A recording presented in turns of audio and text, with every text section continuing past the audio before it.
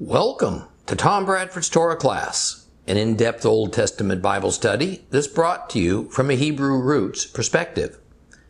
This week's lesson is week number 19, the book of Hosea, chapters 10 and 11. Well, I ended our previous lesson speaking about a most crucial understanding that is necessary for a proper perspective, not only of the source of our salvation, but also what that means for us in a broader sense. Now, the source is Yeshua, Jesus the Christ. But what it means is that through the most selfless act of courage and love that the world has ever known or will ever know, he has joined us, who were at one time strangers to the covenants between God and Israel, those who were excluded from them, in order for us to be in union with those covenants and with Jesus himself, who is the goal and embodiment of those covenants.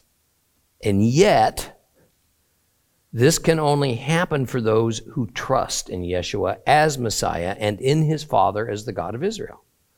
Ephesians speaks about it. Ephesians 2:11 through 13. Therefore, remember your former state, you Gentiles by birth, called the uncircumcised by those who merely because of an operation on their flesh are called the circumcised. At that time, you had no Messiah. You were estranged from the national life of Israel. You were foreigners to the covenants that embody God's promise. You were in this world without hope and without God.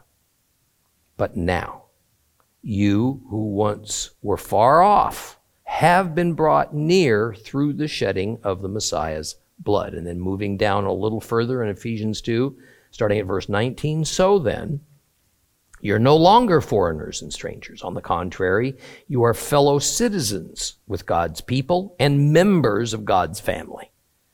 You have been built on the foundation of the emissaries and the prophets, with the cornerstone being Yeshua the Messiah himself. In union with him, the whole building is held together, and it is growing into a holy temple in union with the Lord. Yes, in union with him, you yourselves are being built together into a spiritual dwelling place for God. But this trust, this is speaking of, must be maintained. It can't be a one-time declaration or event. I mean, Hosea and the Torah teach us that God will rescind redemption should this trust prove itself to have been abandoned by us, despite our urgent pleadings that it's not so. The abandonment being revealed through our wrong behavior and through our improper worship of God.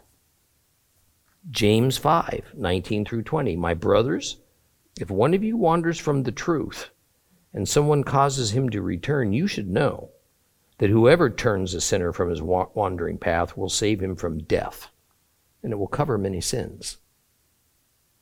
Okay, let's reread the final three verses of Hosea chapter 10. Hosea chapter 10, we're going to read the final three verses. Open your Bibles, please.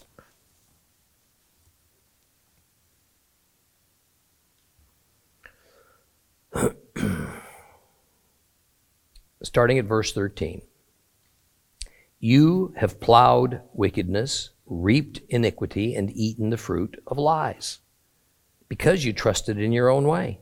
In your large numbers of warriors, turmoil will erupt from your peoples, and all your fortresses will be destroyed. Just as Shalman destroyed Beit Arbel on the day of battle, when mothers were dashed to pieces right along with their children. Thus will be done to you, Bethel, because of your great wickedness. At dawn, the king of Israel will be completely cut off. You know, I think it's hard in our time to internalize the depth of terror such a thought of what happened at Arbela must have brought to Hosea. And then he as he communicated it to his people. Yet both the Bible and history prove that the vast majority of Israelites did not believe it. It is probably not that different between the actuality of the Holocaust against the Jews in the 1940s and how even when invoking such an image as a warning today against what's coming in the end times, or even in such wars as is happening today, even in the Ukraine, that people shy away from thinking about it in realistic terms, because it seems that such genocide and mayhem could not possibly be repeated by more modern, civilized people. Even so, history proves that not only will such atrocities be repeated, they can happen at an even greater intensity and scope that is unfathomable to our minds. And it seems like human nature often responds by simply just kind of blocking out that unpleasant possibility. The Lord says that such atrocities will be done to Ephraim, Israel, because of their great wickedness. And then a place that is symbolic of their great wickedness is mentioned, Bethel. Now, this is because Bethel is one of those places in Israel that the golden calves that Jeroboam, King Jeroboam, had fashioned as images of Jehovah, had them set up, and where thousands of Israelites would regularly go to pay homage and sacrifice. Well, the mention of the king perishing at dawn misses the essence of what the verse is saying. The Hebrew word melech, that can be translated as king, can also be translated as monarchy. Okay? That is, while a king is a person, the monarchy is the government structure. Here the meaning clearly is that Israel's entire government shall be cut off permanently, and not just a change to a new king, something that's been happening with alarming regularity over the past few decades in Israel. Okay. The usual Hebrew word for cut off is karet. That's not what's used here. Rather, the word is dama, and it means to terminate. It means to come to an end.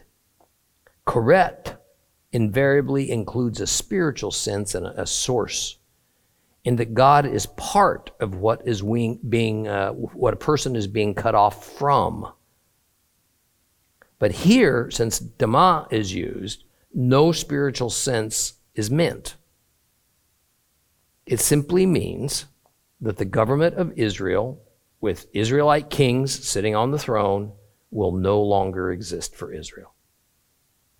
The end of a nation's government is the end of that nation. Ephraim, Israel's time as a Hebrew nation, a kingdom unto itself, is being prophesied as soon to be over. Let's move on now to Hosea chapter 11. Open your Bibles back up again to Hosea chapter 11. We're going to read it all. Hosea chapter 11.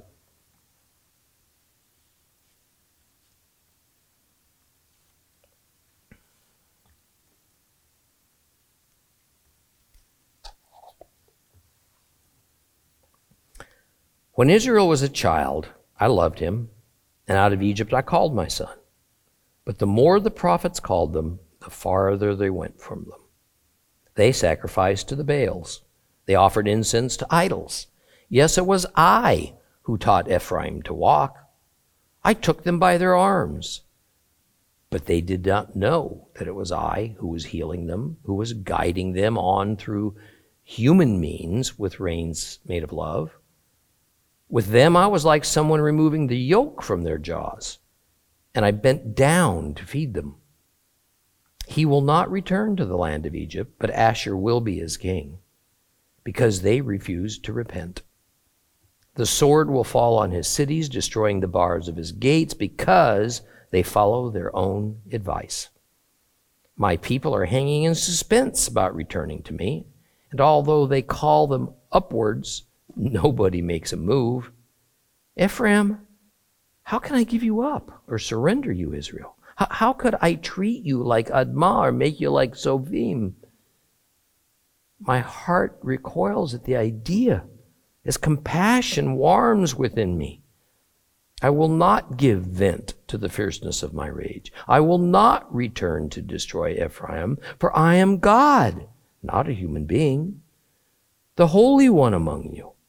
So I will not come in fury. They will go after Adonai, who will roar like a lion, for he will roar, and the children will come, trembling from the west. They will tremble like a bird as they come from Egypt, like a dove as they come from the land of Asher, and I will resettle them in their own houses. Now, chapter 11 is immensely poetic. It's also immensely intense, expressing pain and love. And in my estimation, it expresses God's pain and yet his enduring love for a set-apart people that he has carefully nurtured since their beginning. It is, I think, the most emotional and passionate passage in the entire Old Testament that deals with God's relationship with Israel. I mean, the depth of the emotion involved could only be expressed by poetic words, as opposed to mere historical narrative. Now, you know, it's important that we recognize the literary device called anthropomorphism, because that's at play here. Now, another less fancy and easier word for that is figurative. The Bible, well, anthropomorphism means to apply human traits to non-human creatures or gods or objects. The Bible's full of metaphor and anthropomorphism that often is taken by misinformed Christianity as something meant fully literal. So human emotions and human institutions can be ascribed to God. And it's a very big mistake because it greatly mischaracterizes in ways that lead to very strange doctrines. Now, for instance, as concerns both the Father and the Son, marriage terms are often used to describe their relationship with their worshipers to the point that a thought like the bride of Christ is taken fully literally to mean actual marriage with Christ and thus members of his church becoming actually Yeshua's spouses. That is, Jesus is often portrayed as exactly a husband in human marriage terms, and we, his followers, as exactly his wife in those same exact terms. We also have God speaking of Israel as a son, or as a king of Israel being called a son of God. These are anthropomorphic terms. They're figurative terms. They're not literal.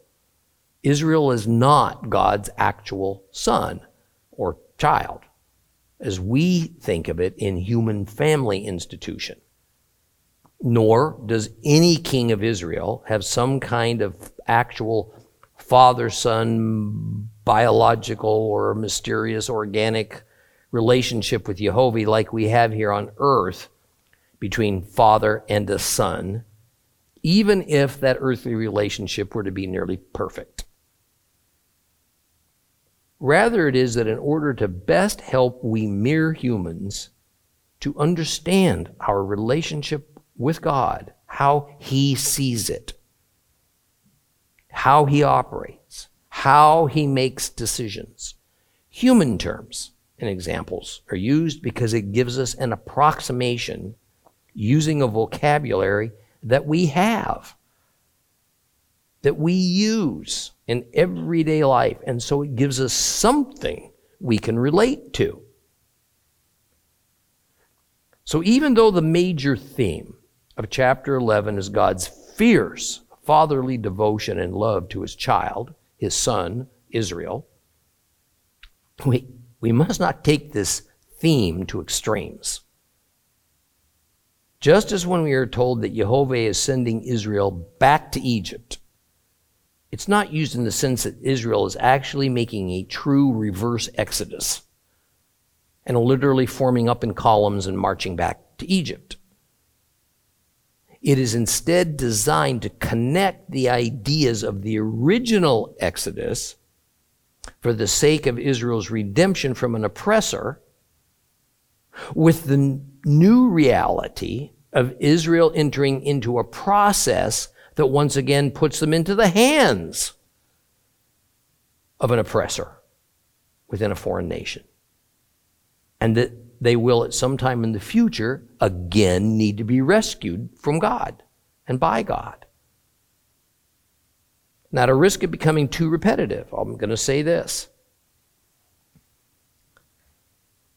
To correctly interpret Hosea, we must begin by understanding that God's problem with Israel is entirely, it is 100% covenant-based.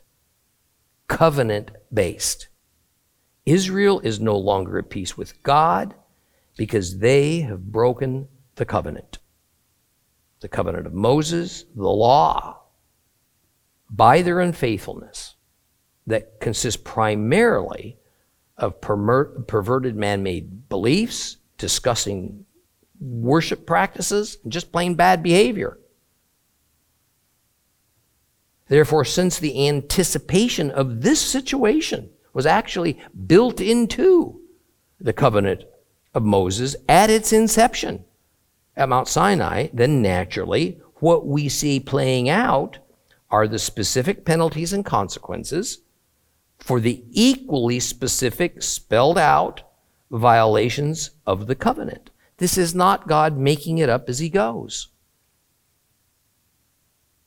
So as God begins to use figurative and anthropomorphic terms to explain his thought process, what Israel did, and how God is responding to it, these potential violations and their accompanying penalties were contained and spelled out already in the covenant of Moses. And they had been fully available for Israel to see, had they wanted to know. Verse 1 of chapter 11 begins, when Israel was a child, I loved him, and out of Egypt I called my son. Now, Israel was never an actual child nor an actual son of Jehovah, the way that pagan religions often thought of their God to human relationships. Even so, God relates his thoughts to Hosea using words that bring to mind an earthly father-son relationship. Let's always remember that we must discard any modern Western notion of a typical father-son relationship as we practice it today. The character and the nature of a Middle Eastern father-son relationship was quite different than anything going on today. A father and son relationship, especially when it involved a firstborn, was essentially as a senior and a junior family authority. A father's family authority was absolute. He controlled all. He owned all within that family. He could kill his child if he thought that was the proper punishment for a serious enough infraction. Once a son matured sufficiently, his job was to become as an extension of his father, even as an agent of his father's authority, if such an authority was granted to that son. Until his father passed away, the son's actions were always to reflect his father's will, his father's wishes. So it is in that context that the opening of verse 1, Israel is characterized as that child, that son, even a firstborn. Israel's collective will was supposed to reflect their father's will, God's will, and his authority, as it was expressed in the law of Moses. So, to make a finer point of it, what we've been reading about thus far through the first 10 chapters of Hosea is that Israel is likened first to an unfaithful wife, Gomer, later to a rebellious child, a rebellious son. A rebellious son for a Middle Eastern father was a disaster. Rebellion was defined as a child that goes his own way and does his own will, and not that of his father. Yes, there is typically a warmth of relationship that's included, but never think of that warmth as being the overriding factor within that relationship or its structure. The love of a son was to express itself in his clear and visible determination to carry out the will and always to display the character of his father, never his own. Now, this male child would, after all, carry on the bloodline and the relationship and reputation of the family patriarch, and nearly always the family wealth. In the case of the relationship between God and Israel, in return for Israel's obedience and devotion to his father, Jehovah God, God says, I loved him. Now, the sonship words used by Hosea are meant to tie in with Exodus chapter 4. Exodus chapter 4, verses 22 and 23 say this, Then you are to tell Pharaoh, Adonai says, Israel is my firstborn son. I have told you to let my son go in order to worship me, but you've refused to let him go. Well, then I'm going to kill your firstborn son. And when we read the words, I love him, we are to take it in the sense of the word as it was understood in ancient times. Ahav, meaning love, indeed included the idea of warm affection, but you see, it also revolved around the idea of loyalty.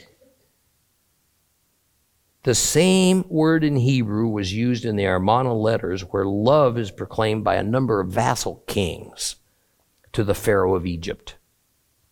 Now, clearly the ratio of loyalty to warm affection leaned heavily towards loyalty. And we would do best to always let this biblical term, ahav, love, lean more in that direction as we study the scriptures. Think of it more in terms of loyalty. Now, although the second half of verse 1 is often translated as, out of Egypt I called my son, in reality it's worded a little bit differently. The ancient Hebrew expression is memisraim, meaning ever since Egypt. So in Hosea, this expression is definitely meant to recall something that took place from 5 to 6 centuries earlier, the Egyptian captivity and then the Exodus. That said, in order for us to get the best understanding of what the thought is in modern English terms, out of Egypt probably works best. Now, to call, says, out of Egypt I called my son. To call, kara, in Hebrew doesn't mean it like we would call up somebody on the phone and have a conversation. The idea is to proclaim, or better perhaps, it is to summon with authority behind it. It is not a request. It is a moment in which the person who is in authority intends to gather someone or something to him for a special purpose and tells that person, time's now. If this verse of Hosea sounds familiar to you, out of Egypt I called my son, it ought to. Matthew chapter 2, verses 13 through 15. After they had gone, an angel of Adonai appeared to Joseph in a dream and said, "Get up, take the child and his mother and escape to Egypt and stay there until I tell you to leave. For Herod is going to look for the child in order to kill him." So he got up, took the child and his mother, and left during the night for Egypt, where he stayed until Herod died. This happened in order to fulfill what Adonai had said through the prophet, "Out of Egypt I will call my son." So, here we learn that the gospel writer Matthew was directly referring to this passage in Hosea, and so the prophet, he cryptically spoke to it, didn't name him, turns out it was Hosea. Matthew sees in Christ the latest and the newest fulfillment of this prophecy of God calling his son out of Egypt. Now, we'll regularly see in the Bible that a word or a phrase of prophecy can do double duty. It can have meaning in two or more different scenarios and in two or more different eras, although the fulfillments are closely related. It's not a one or the other situation. For instance, Matthew is not telling us that the calling his son out of Egypt prophecy was taken wrongly in times past when it applied to Israel. In the book of Exodus, God indeed called his son Israel out of Egypt.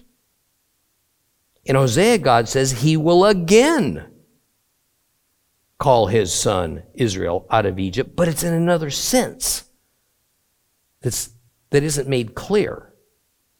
And in Matthew, the identity of God's son morphs from national Israel to the ideal Israel, which is represented in God's son, Yeshua.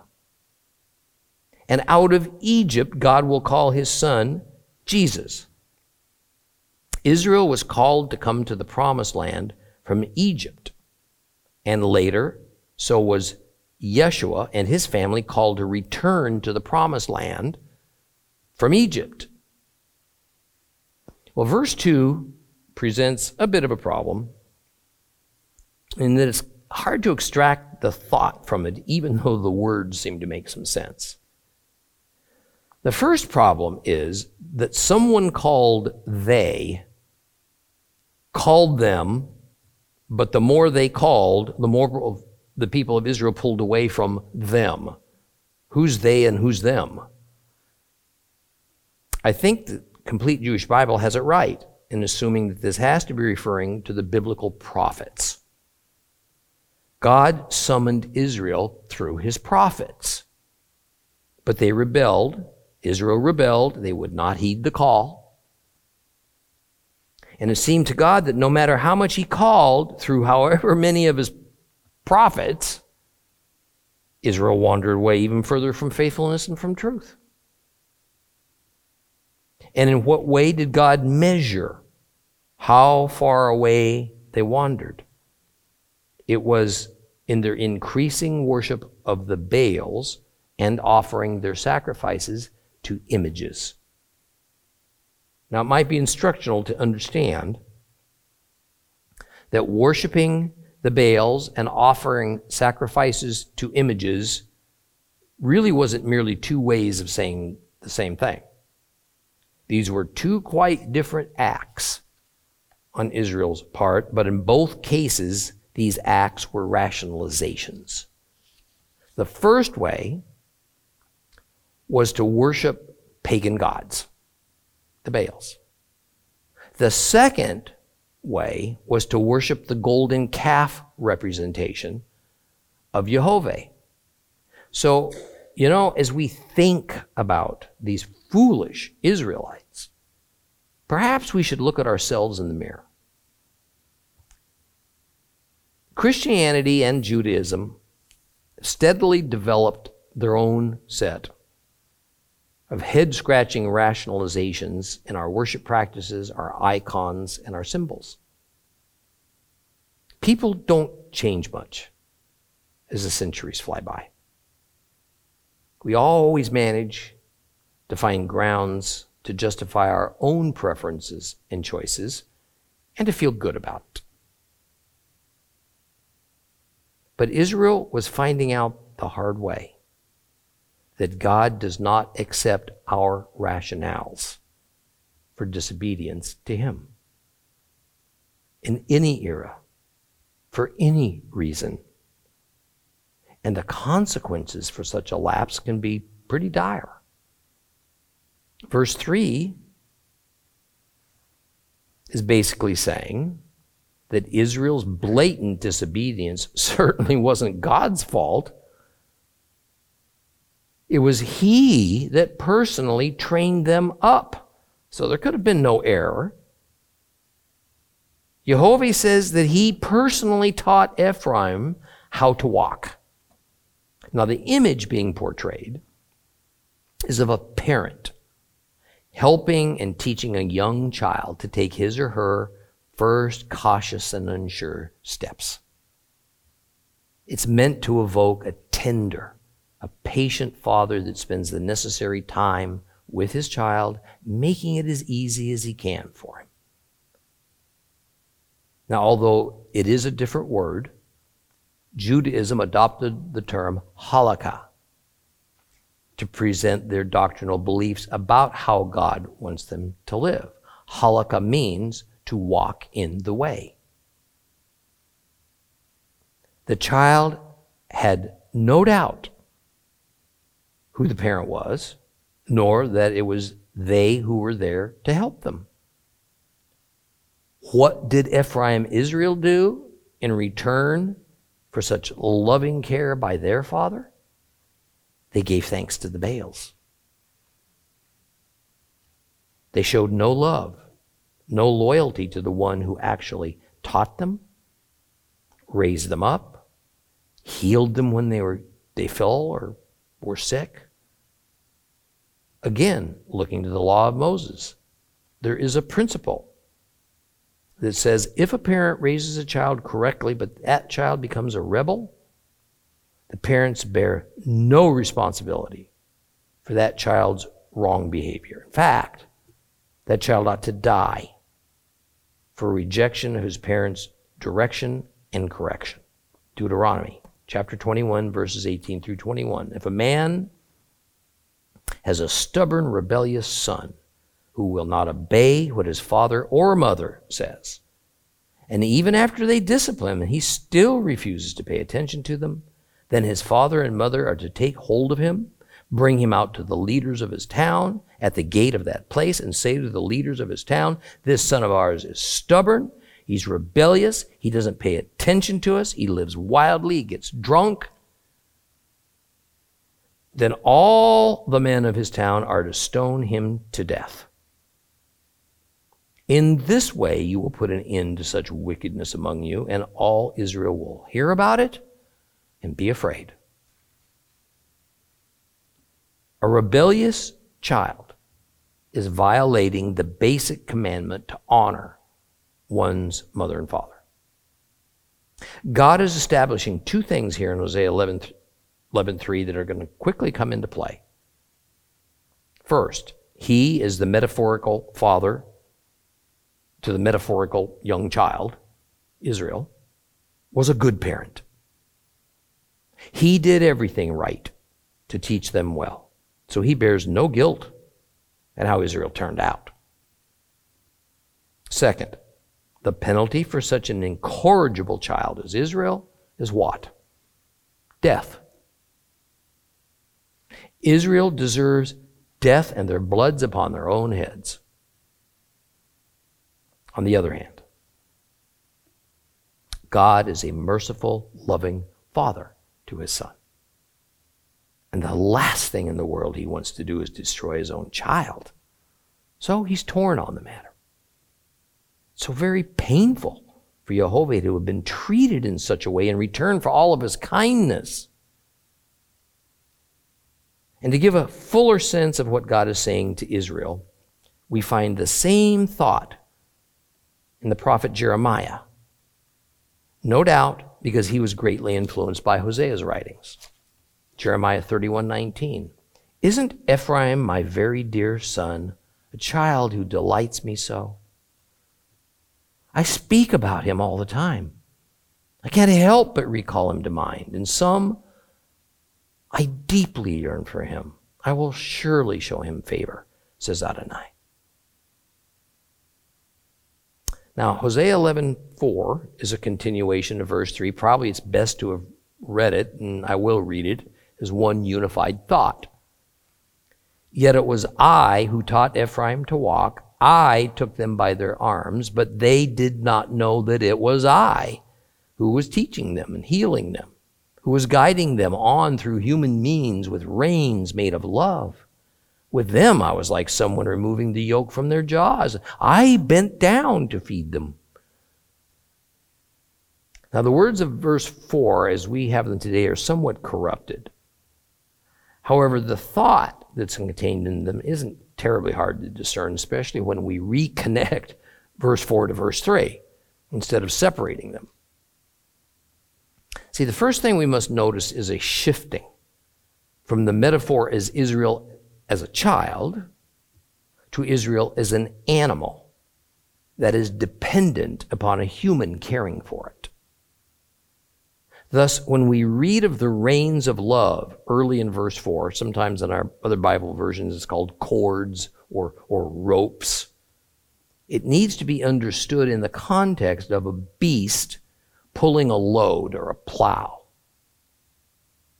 The idea is of a gentle leading, in that instead of putting the young animal to heavy work through the fixing of a large wooden yoke upon its neck, instead it's made more comfortable by removing it for the time being.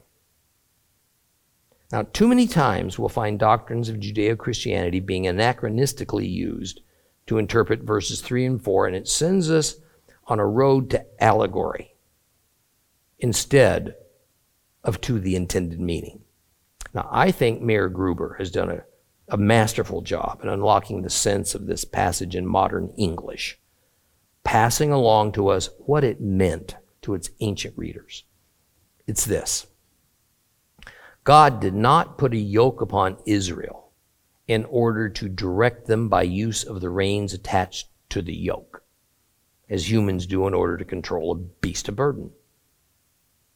Rather, he used metaphorical reins of love. Instead of tangible ropes and cords to direct that animal, Israel, God used the intangible bonds of love. In fact, what is ironic is that part of that bond of love included the written Torah. God showed them what love really is. Love towards him, love towards one another. See, the Torah is more than a law code. It's a curriculum. The Torah is a curriculum that teaches what real, God-inspired life actually is. Now, Gruber uses the human example of a Jewish mother who always means well. She is forever attempting to draw her child near to her. But that attempt can be perceived in different ways. The mother meaning one thing, the child interpreting it as another. From the mother's viewpoint, the ties she seeks are in love and in care for her child. For the child, sometimes her attempt can be seen as control or maybe even enslavement. There is a term called smother love, that while it is not entirely applicable to what this passage is describing, it does explain why a child might rebel against the attempts to train and to correct. Smother love means a relationship between a parent and a child in which the parent is so overbearing, so overprotective, that that child's normal psychological development is stunted. Now, from the perspective of an 8th century BC Israelite, here is how I think we ought to understand this. And equally importantly, how I think we ought to apply this to our lives as believers. On the one hand, we see God's grace and enduring patience on display. His desire is not to control or to enslave, but rather to teach the immature child how to have life within God's economy. God didn't design the universe and all the creatures that inhabit it in a piecemeal fashion. He designed every aspect of it to work in harmony with Him and with a mysterious synergy that can bring happiness to humans if only humans will accept it. He fleshes out what that harmony looks like in the Bible. Beginning with the Torah, He lays out the boundaries and the operating procedures of it in the law of Moses. And when Israel for a time understood what an incredible gift of love the Torah and the law was, they prospered. They were secure. They were at their happiest. But now, in Ephraim, Israel, it was decided that the Torah and the law of Moses was not an easy and tender bond of love between them and God. It was a heavy yoke. It burdened them. It restricted them. It enslaved them. So they proceeded to shuck it off, so they could do as every man saw fit in his own eyes. James, the brother of Jesus, understood all this very well. He knew that when a young animal or a small child is just learning, their rearing and their training must be done carefully with bonds of love. And so all must proceed with baby steps. Too heavy of a load must not be placed upon them too early. Now, by no means does that mean that the child has no rules and no boundaries. There are different rules and different boundaries from everybody else. It's only that there is more understanding and less required at first during the earliest training period, so there is ample time for that child to grow into maturity that becomes then capable of the more challenging requirements that are going to come later. This is reflected in a famous passage in the New Testament that was given the name the Jerusalem Council. Turn with me to the book of Acts. The book of Acts, chapter 15. Open your Bibles to Acts chapter 15. I'd like you to read along with me.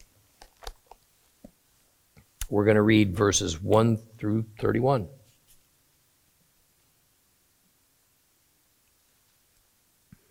Acts 15, starting at verse 1.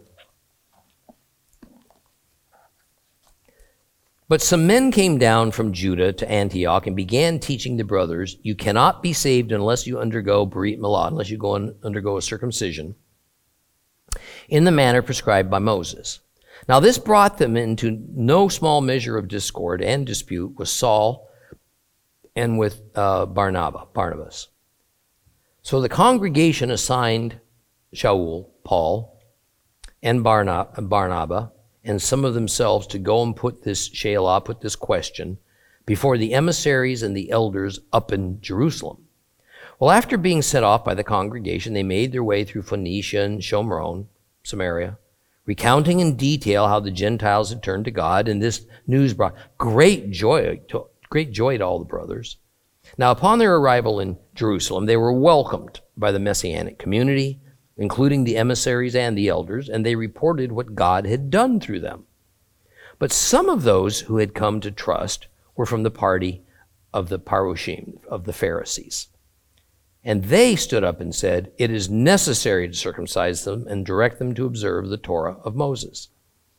Well, the emissaries and the elders met to look into this matter.